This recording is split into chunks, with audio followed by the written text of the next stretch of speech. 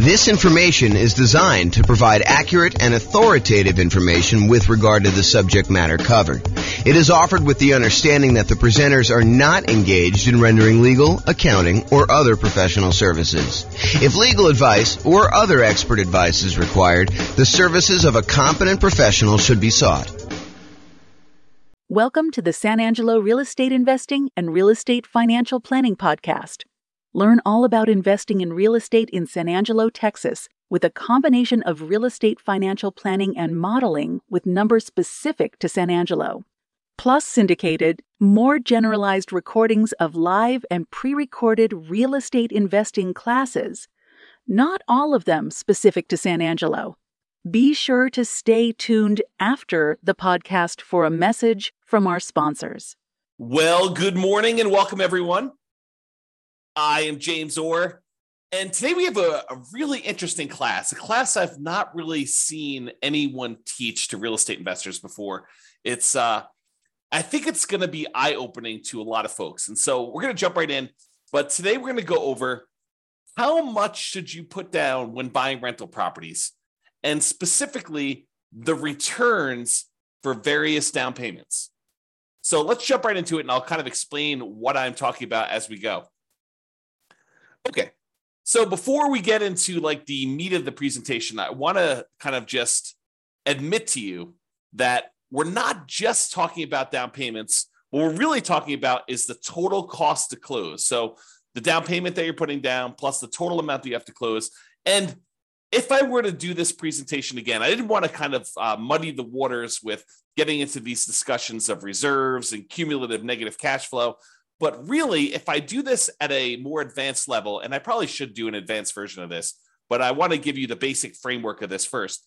I really should do this class where I'm talking about the total cost to close, plus the reserves, plus any cumulative negative cash flow you anticipate having on that property that you've set aside to make the overall investment much more conservative.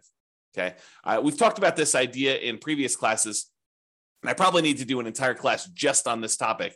But the idea is, let's say you have negative $200 a month in cash flow on a property that you're considering buying. You know, our market has really high prices right now, really high interest rates. Rents are lagging a little bit. And even if you apply all the different 88 strategies that we have for improving cash flow, in some markets, you're going to struggle to come up with a property that has positive cash flow, unless you put a lot down. And so you may decide, hey, look, instead of putting, 20% more down in order to get this property to have positive cash flow, I might choose to set aside the amount of negative cash flow I'm going to have to cover me through when I realistically think that I'm not going to have negative cash flow anymore. And so what you do is you say this, okay, I've got negative $200 a month in cash flow on this property I'm considering buying. So over the course of the first year, I have negative 200 times 12, which is about $2,400. However, next year, I think rents are going to go up about 3% or so, and maybe that's about $50. I'm going to make the math really easy and just use $50. So rents are going to go up by about $50, which means my cash flow is not going to be negative $200 a month in year two. It's going to be negative $150. And I'm doing some really oversimplified math. Yes, you want to do the actual math to do this, but I'm just kind of doing some really rough math to show you exactly how this works. So $200 a month negative in year one. Now, because rents went up $50, you have about negative $150 in year two, which is about $1,800 negative cash flow. In year three, rents go up again a little bit, about 3%, which means about $50 a month in this case, for example, to make the math easier. So instead of having negative $150 a month in cash flow in year three, now you only have negative 100. You do that. So negative 100 times 12 months is about $1,200. The next year, rents go up a little bit more. You have $50 a month negative. So that's about $600 for the year in negative cash flow. And then after that, when rents go up again a little tiny bit, you have $50 more in rent, you don't have negative cash flow anymore. And so we could look at the next few years and say, well, in year one, we had negative 2,400. In year two, we had negative 1,800. In year three, we had negative 1,200. In year four, we had negative 600. And if we add all those together, which I probably should do that because I've used this example several times, but if you go add all those together, maybe it's negative $6,000. I don't know exactly how much it is. Add them all up and find out how much it is. And so if you say to yourself, look, I have this negative $200 a month in cash flow. If rents go up just a small 3% per year for the next, whatever that is, 5 years, the chance of me having negative cash flow after 5 years is really low. So I could take $6,000, set it aside in addition to my reserves, knowing that that will help cover any negative cash flow I might have on this property for the reasonable future that I see with having rents go up a tiny bit each year. Now, with that being said, do rents always go up? No, they do not. Is it possible you have a tenant in there and in order to keep the tenant in there, you don't raise the rent $50? Sure, and so it's only $25. If you want to be more conservative about this, set more aside.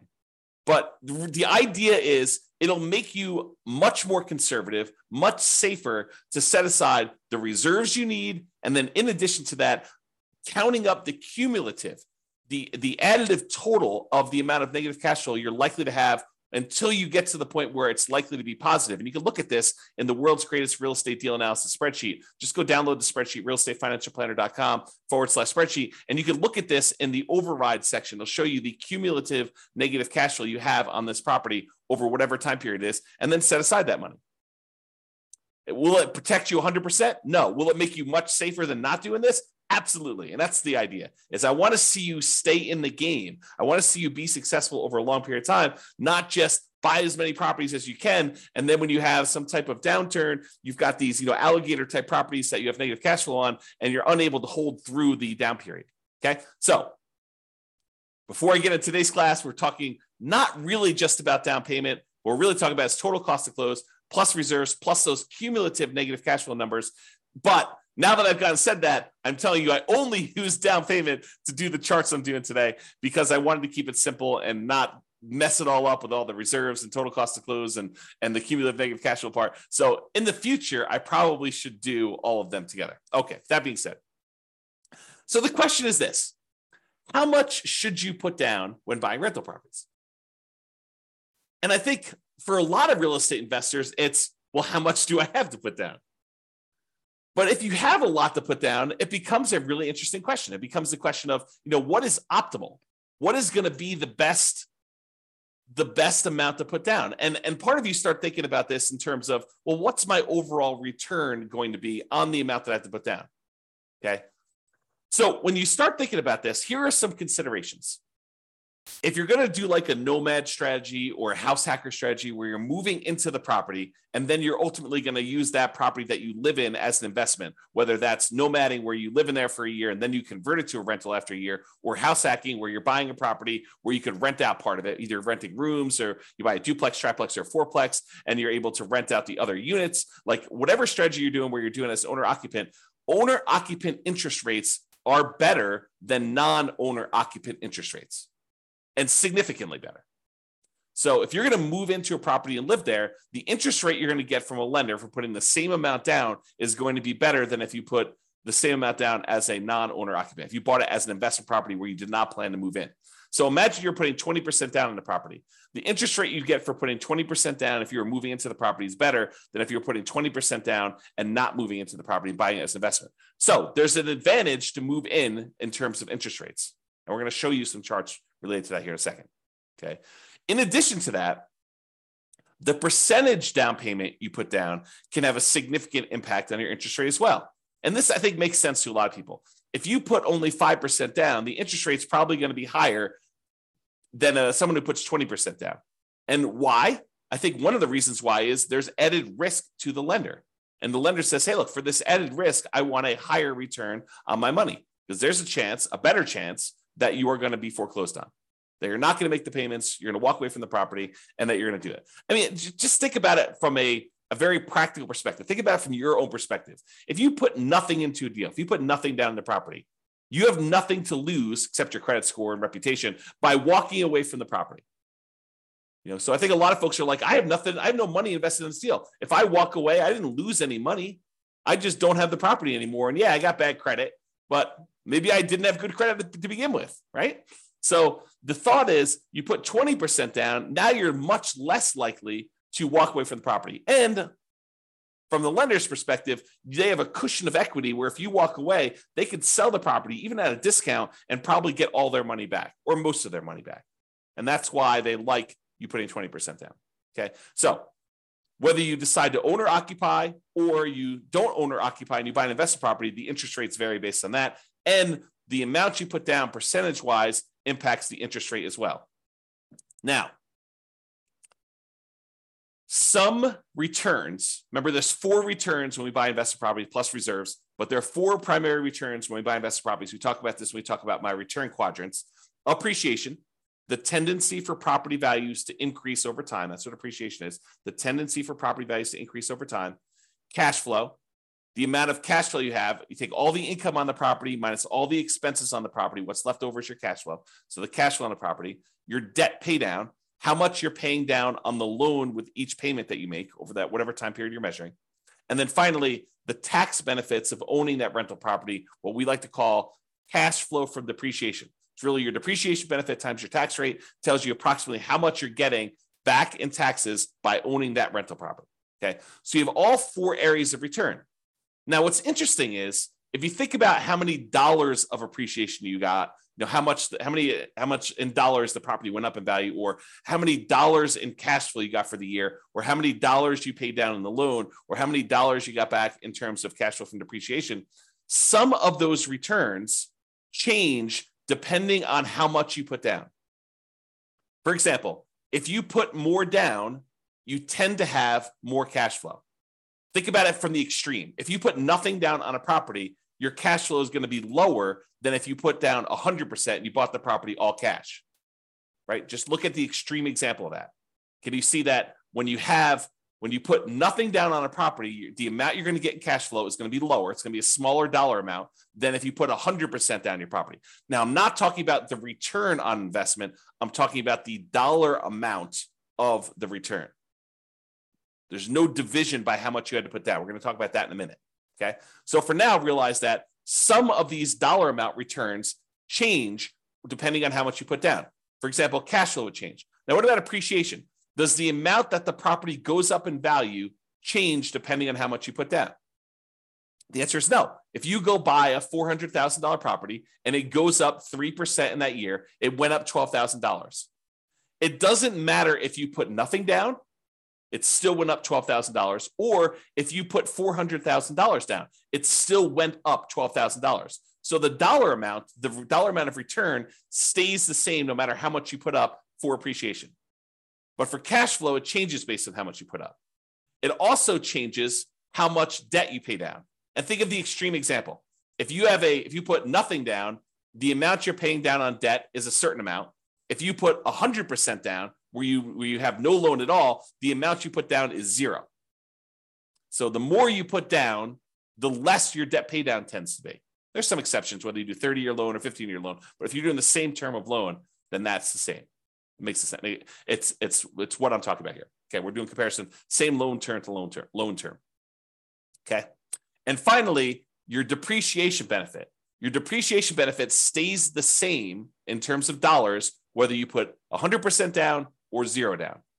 You still get the same tax benefits, whether you put nothing down or you put 100% down when you buy a property. Okay, so what's interesting though, as I hinted at, even if the dollars stay the same, even if the amount of appreciation you got is always $12,000 as an example, the return on investment would change depending on how much you put down. So now you're talking about return on investment is the dollar amount you earned divided by how much you put down in order to get that.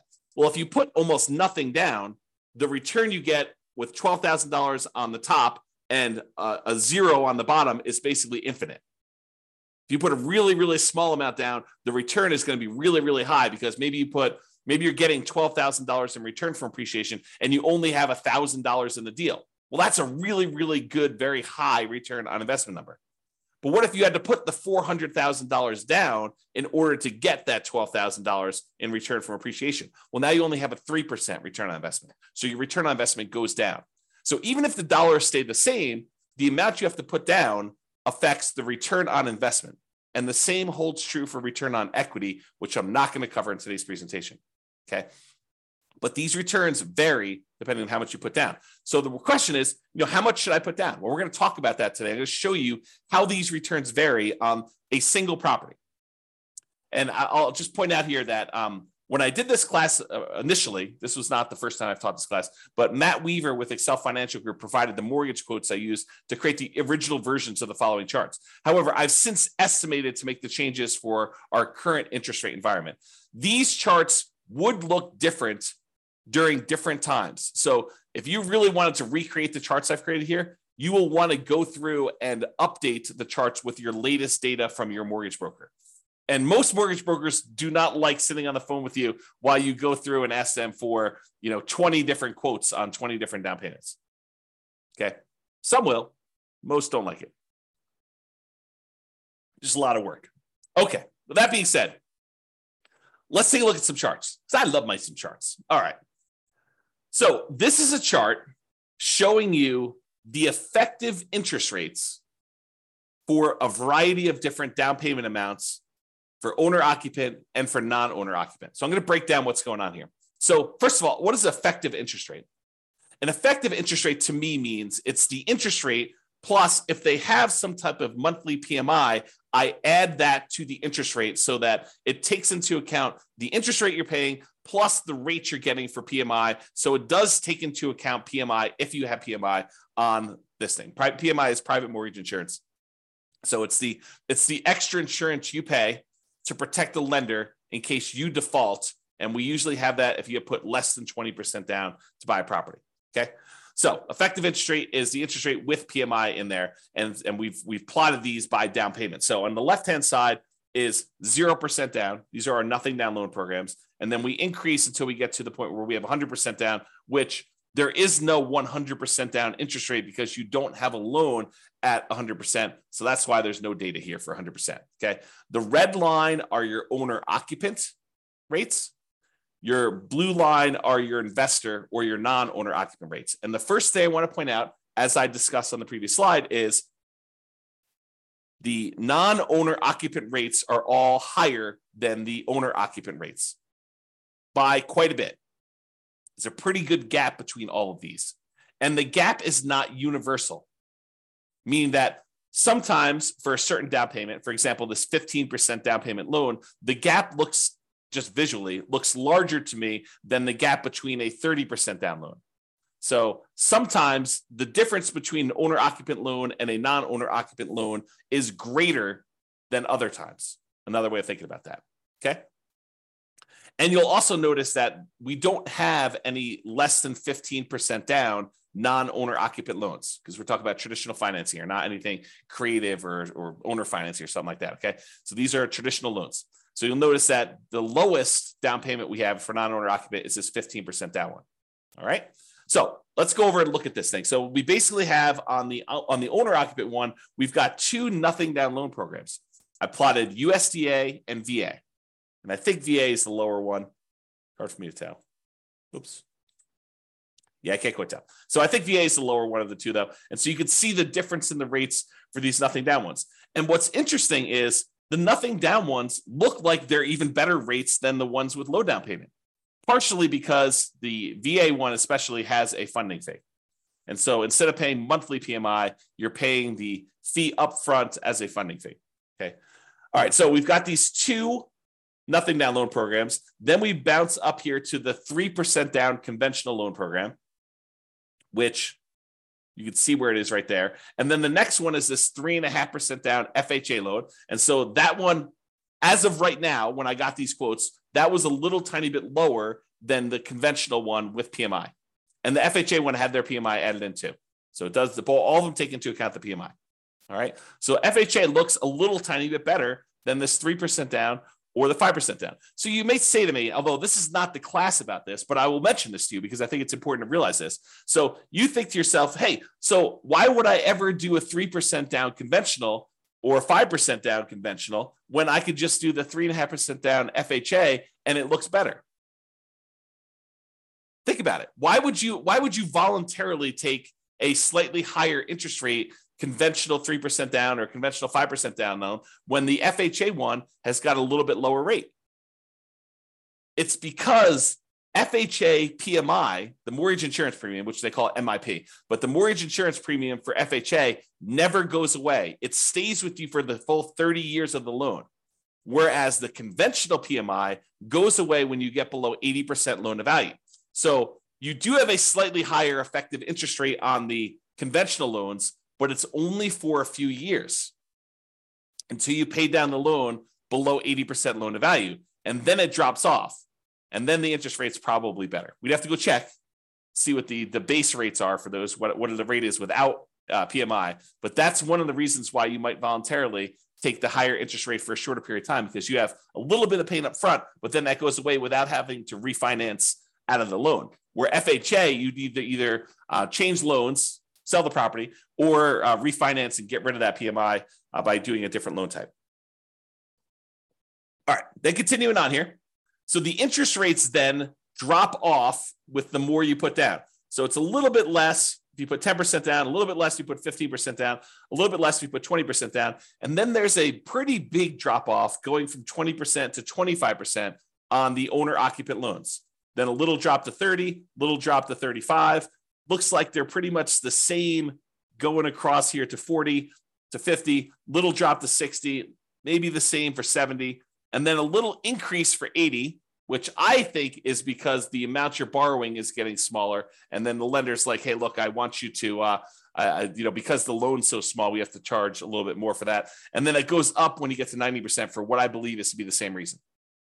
I don't know the reasons why these all go up. This is just what they are, okay? So realize that the curve is not linearly down.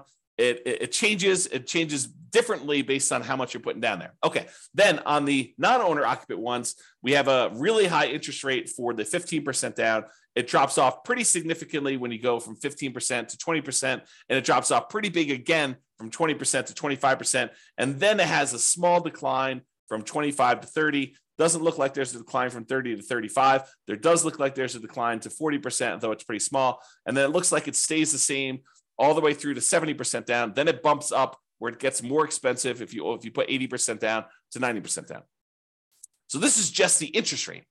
We really haven't talked about like what impact this has on returns. I just wanted to show you what is changing on the underlying interest rate as we change down payment amounts. All right. Then, because I can, oh man, me and my spreadsheets. So because I can in the spreadsheet, I show you, hey, look, I assume you're buying I think I did $500,000 property, but you're buying a $500,000 property, and it's very similar to regardless of what price you're doing, but this is just to kind of give you a static snapshot. So I take the interest rate you're getting, and I calculate out what your monthly payment would be, putting that amount down and getting that particular interest rate. And now I could show you approximately what your monthly payment would be. And you could see the monthly payment for the non-owner occupant, the blue line, is higher than the monthly payment for all of the corresponding owner occupant ones. So the thought is, if you can get an owner occupant loan, if you're willing to do no matter house hack, you're going to have an advantage in monthly payment, which is going to result in you having slightly higher cash flow with the same strategy. Right? So if you do owner occupant, you get a better loan, you get better monthly payment, so you have better cash flow if you decide to put the same amount down. So in this case, the 0% down ones, they're right here.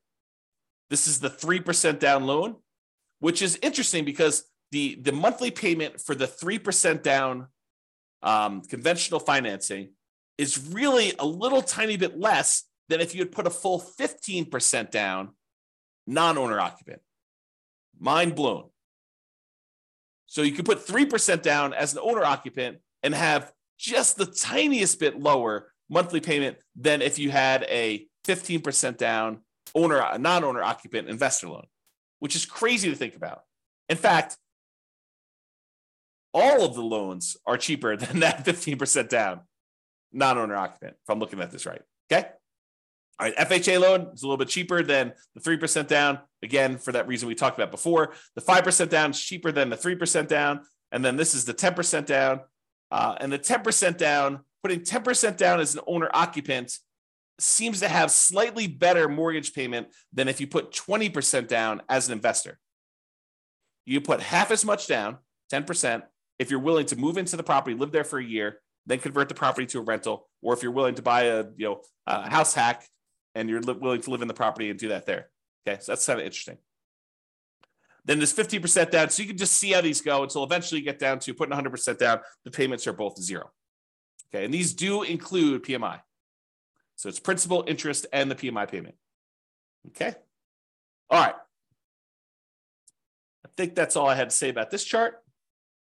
Then this shows you if we have an owner-occupant loan and a non-owner-occupant loan with the same down payment percentage. For example, we don't have non-owner-occupant loans, investor loans, for less than 15% down. So we can't compare, 0% down, 3% down, 3.5% down, and 5% down, and 10% down. But we do have a 15% down loan for both the owner-occupant and for the investor loans. And so now I can show you just the pure dollar amount difference between these two loan payments, if you got an owner-occupant and a non-owner-occupant. And so for putting 15% down, the monthly payment difference, which is also, by the way, probably the difference in cash flow, the improvement in cash flow, it's $500 better if you put 15% down to be an owner-occupant than to be a non-owner-occupant. So in other words, there's a $509.68 according to this. Of course, your interest rates will vary, so it'll be different, but about $500 difference in cash flow and monthly payment if you decide to do the owner-occupant version of this strategy versus the non-owner-occupant. That's a pretty big incentive. If you want to improve cash flow, if you're in a market where it's really hard to make things cash flow, this could be a difference. This could be a difference maker. I mean, it's $500 difference, putting 15% down. If you put 20% down, it's about $350 different. So it'll be $350 better if you put 20% down as an owner-occupant versus putting 20% down as an investor. For putting 25% down, it's $357 different. For putting 30% down, it's $331. For putting 35% down, it's $332. For putting 40% down, it's $282. And these are getting smaller. The differences are getting smaller with the more you put down, with the exception of being 80%, which, for all I know, there could be some really weird, wacky, kind of thing that happened when you're doing that. So the overall trend, though, is the more you put down, the smaller these differences are going to be in monthly payments, which you'd almost expect anyway because you're borrowing less. So you'd expect the differences to kind of scale that way anyway. Okay, so you can see now this difference between non-owner occupant and owner occupant and the impact that putting different down payments has on how much you'll have in cash flow. Pretty significant. All right, so we talked about this idea that return in dollars is different than return on investment. So we're going to first start by looking at return in dollars for a variety of down payments. And remember before, I told you about the 4 different areas of return. You have appreciation, the tendency for property values to increase over time. You have depreciation, which are those tax benefits of owning a rental property. You have cash flow, which is all the income you have on the property minus all the expenses, including your principal and interest, your mortgage payment, your taxes, your insurance, your vacancy, your management, your maintenance. All of those things get subtracted out. So this is really true cash flow after all expenses. And then you have your debt pay down, how much you paid down on the loan during whatever period we're measuring here, usually a year.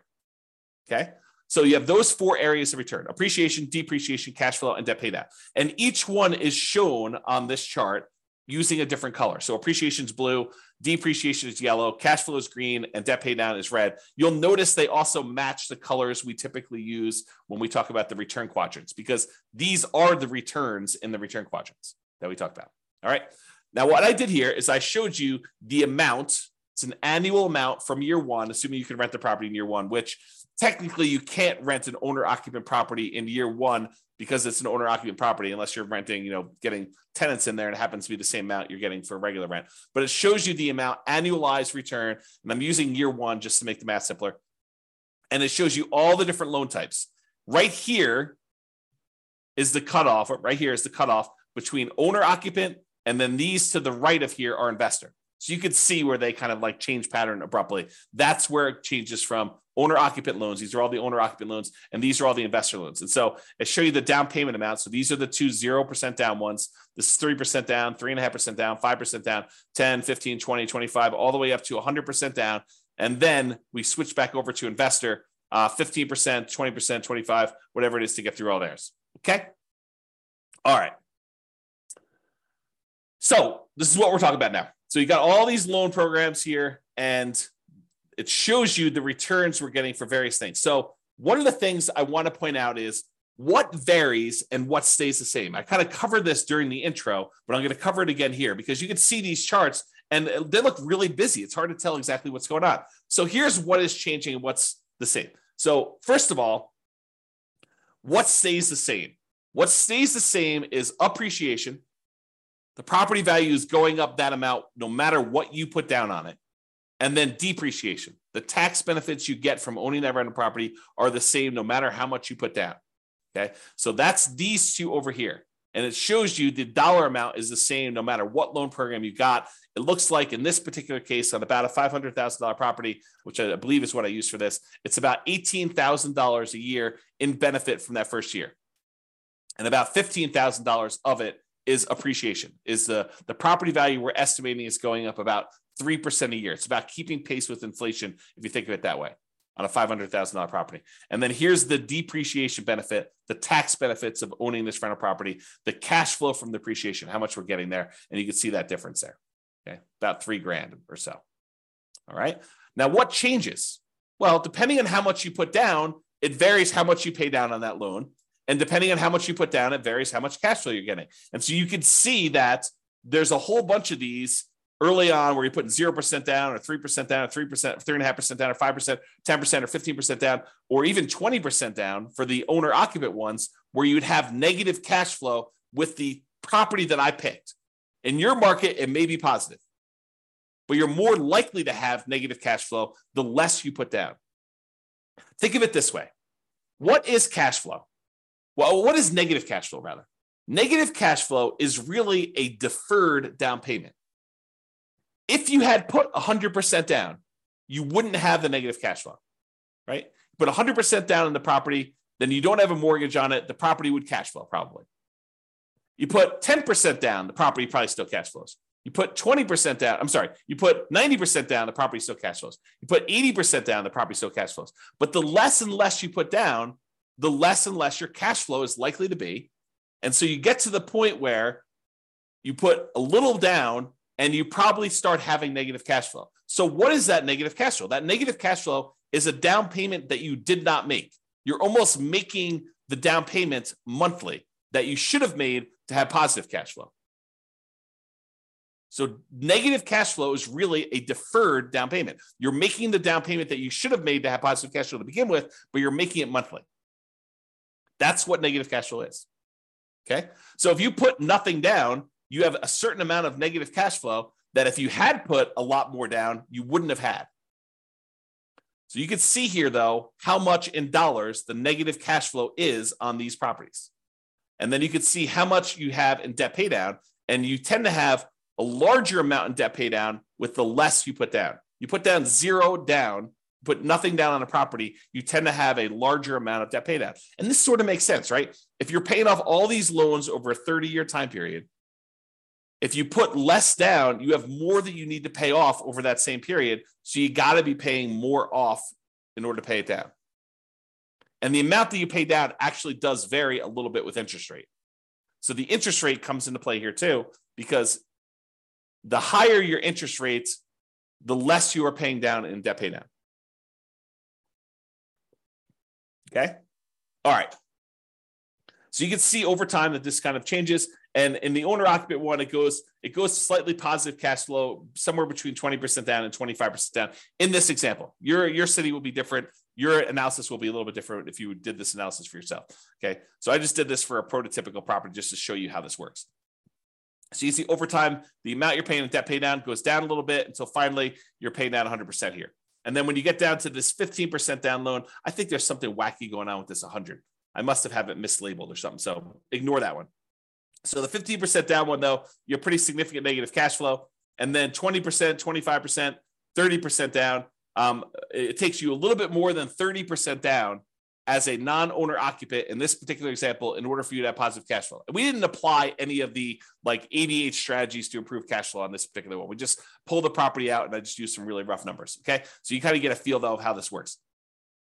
But eventually, as you start putting more and more down, the amount of cash flow you have increases and the amount you're paying on debt actually goes down when you do that. All right. So this shows you a zoomed in version of that appreciation and depreciation one where the returns are the same. No matter how much you put down, the dollar amount of returns from appreciation and the dollar amount of returns from depreciation are exactly the same. And then these are the ones for the cash flow and debt pay down, just zoomed in so you can see them a little bit better. Okay. And again, this is the dollar amount of return. Okay. I mean, I could talk about some of this stuff for hours. So I'm gonna save myself going off on these really long tangents, because you can see that if you add up the negative part and the positive part, you can see that this is probably net negative. And you can probably see over here, these are probably net positive, but the amount you're getting overall increases when you do this. So I don't know, it's kind of interesting. Just definitely some interesting stuff to look at here. All right. So we've talked about this idea of return in dollars. Now we're going to say, what is the return on what we had to invest in order to get that dollar amount, right? So the return on investment. And so this shows you the return on investment. How many dollars we had in appreciation, how many dollars we had in depreciation, how many dollars we had in cash flow, how many dollars we had in paying down a loan, divided by how much we had to invest in order to get that deal. So if we had to invest, nothing down plus some closing costs, you could see that there. If we had to invest, 50% down in order to get those, you could see those there. And you'll notice what happens is when we have very little in the deal, like 0% down plus some closing costs, you'll see that the returns look really, really, really high, right? Like the return here, not including cash flow, because cash flow is negative, is over 500% for the two nothing down loan programs. If you subtract out whatever the negative ones here, it's probably in the 350% return range. 350% return on investment by putting nothing down the deal. That's pretty phenomenal. And you're putting nothing down the deal, but you have some closing costs, which is why it's not infinite. For those that are wondering why it's not infinite, okay?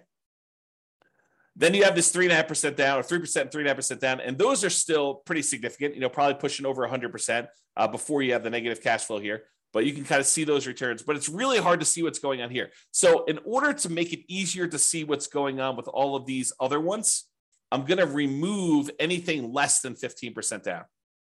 So this is the same exact chart showing you the return on investment return amount, the percentage return on investment for each of the four different areas. But now I've removed anything less than 15% down so that we could see what's going on with those. They were just compressed before, and it was really hard to see. So now I'm going to show you what's happening with the 15% down. So here's what we've got going on. And I'm going to just use one or two examples here. So on the 15% down, owner occupant, you're moving into the property. You've got some negative cash flow here. The negative cash flow return looks like it's about negative 7% return on what you had to put down. So if you put 15% down plus some closing costs, you have negative cash flow on this property at about negative 7% of the return of the amount you had to put into the deal in order to do that. However, from appreciation, you've got probably about positive 18% return. And the return from depreciation, I don't know, it looks like it's just eyeballing it here. It looks like it's probably in the plus 5%. And then the amount you're paying down on debt pay down is probably in that, 6% or so return. So you have all of these returns that are positive, and then this cash flow, which is a little bit negative here. Now, it's important to realize a couple things. There's a reason why I separate out these four returns as different, because they have different characteristics. As one example, appreciation. Are you guaranteed to get 3% appreciation each year? No, you're not. You could get more than 3%. There have been several years in the last 5 years or so where appreciation has exceeded 3% in the overwhelming majority of the U.S. markets by a lot, right? More than 3% per year. But are there years where property values do not go up? Or maybe even just your property does not go up in value? Absolutely. Can you have a year where property values go down, where appreciation is negative? 100%. You totally can have years where your property value does not go up.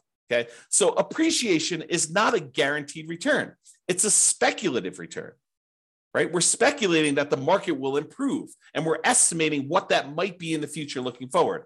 And you give me a long enough time horizon, I'm telling you, it's probably going to be around 3%, looking back at the 100 plus years of history we have on how much properties appreciate in the United States. It's about what inflation has been, about 3%. Okay. So you give me a long enough time horizon, I'm telling you, it's going to be about that. Might your property in particular be a little bit better or a little bit worse? Sure. Might a certain market perform a little bit better or a little bit worse? Sure. Okay. but it is speculative in nature. It is not guaranteed.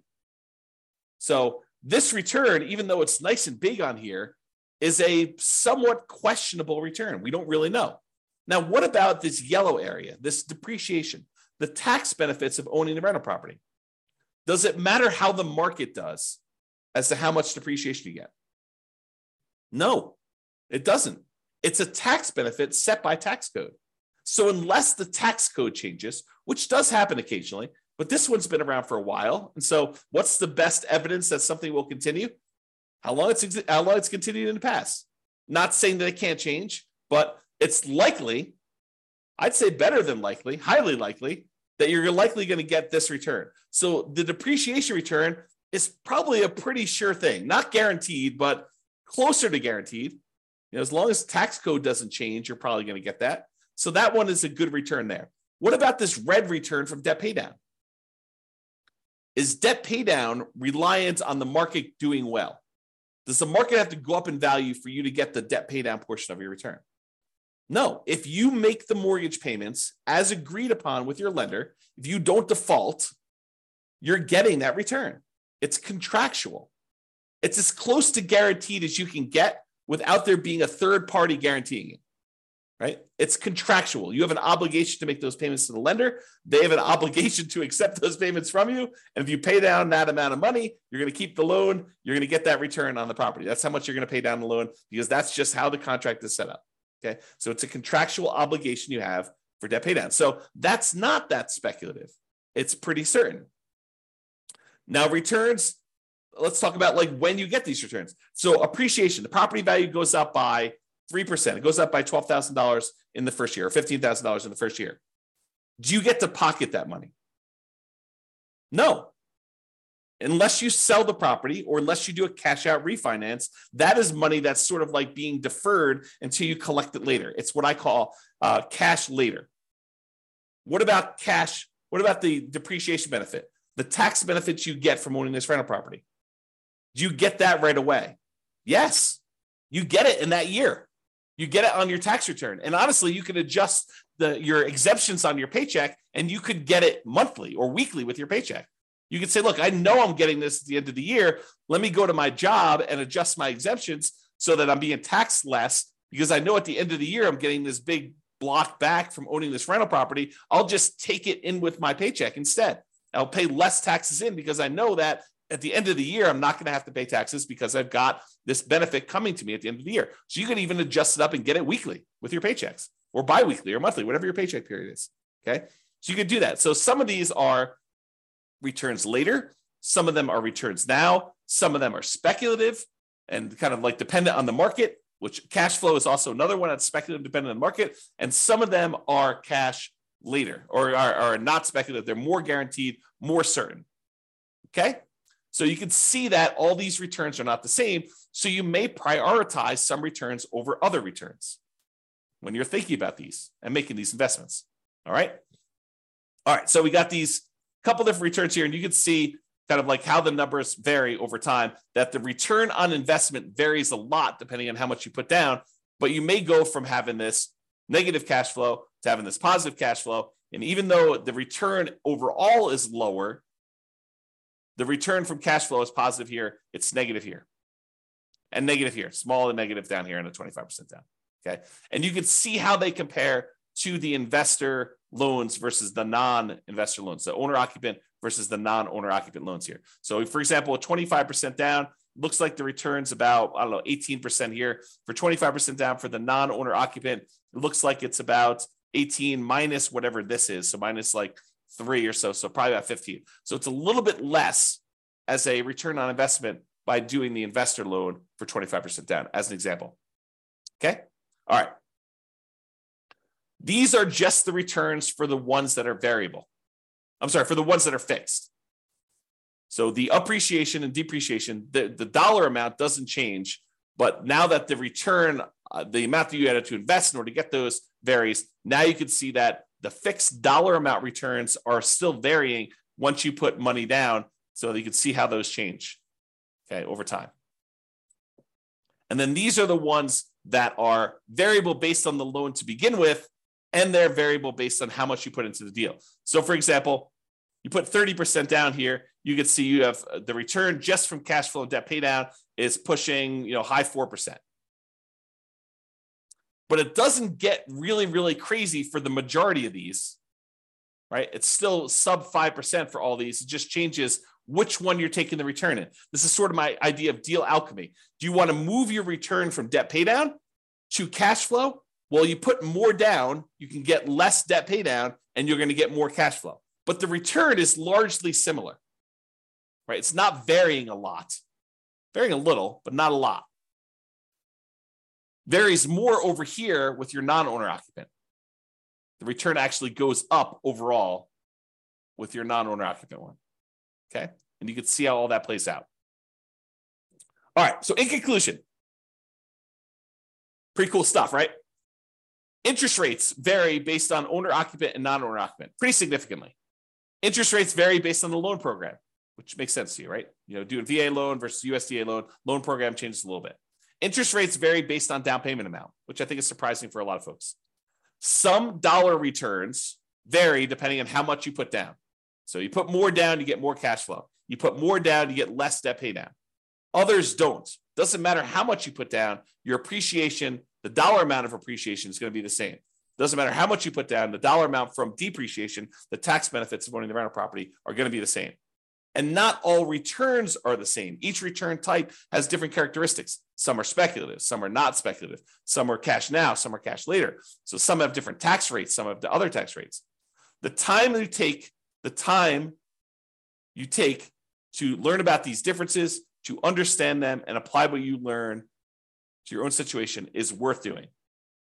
You should go ahead and take the time and think about this stuff and think about what makes sense for you, what your goals are, and how to do that. Okay. If you need help applying this, that's what we're doing in the coaching stuff. So go ahead and reach out about doing that. All right. That's it. This has been James Orr. Hope you've enjoyed this class. I certainly did. I think we should do an advanced version at some point in the future. If you think we should, go ahead and reach out and let me know. We can go ahead and do those. And this has been James Orr. Have a great day. Bye-bye for now. With home prices up, mortgage interest rates up, and rents up, but not quite enough to counteract the higher prices and interest rates, cash flow on rental properties in San Angelo is harder than ever. Book a call with the Real Estate Financial Planner to apply our proprietary 88 strategies to improve cash flow on your rentals. See the show notes for a link to schedule your call and improve your cash flow today. If you're a real estate agent, lender, or professional in San Angelo that wants to help our real estate investor listeners, consider reaching out to learn about collaboration opportunities with this podcast. We'd love to add more value to our listeners by having you assist our investors buy, sell, and finance their real estate investments. See the show notes to schedule a call to discuss collaboration opportunities.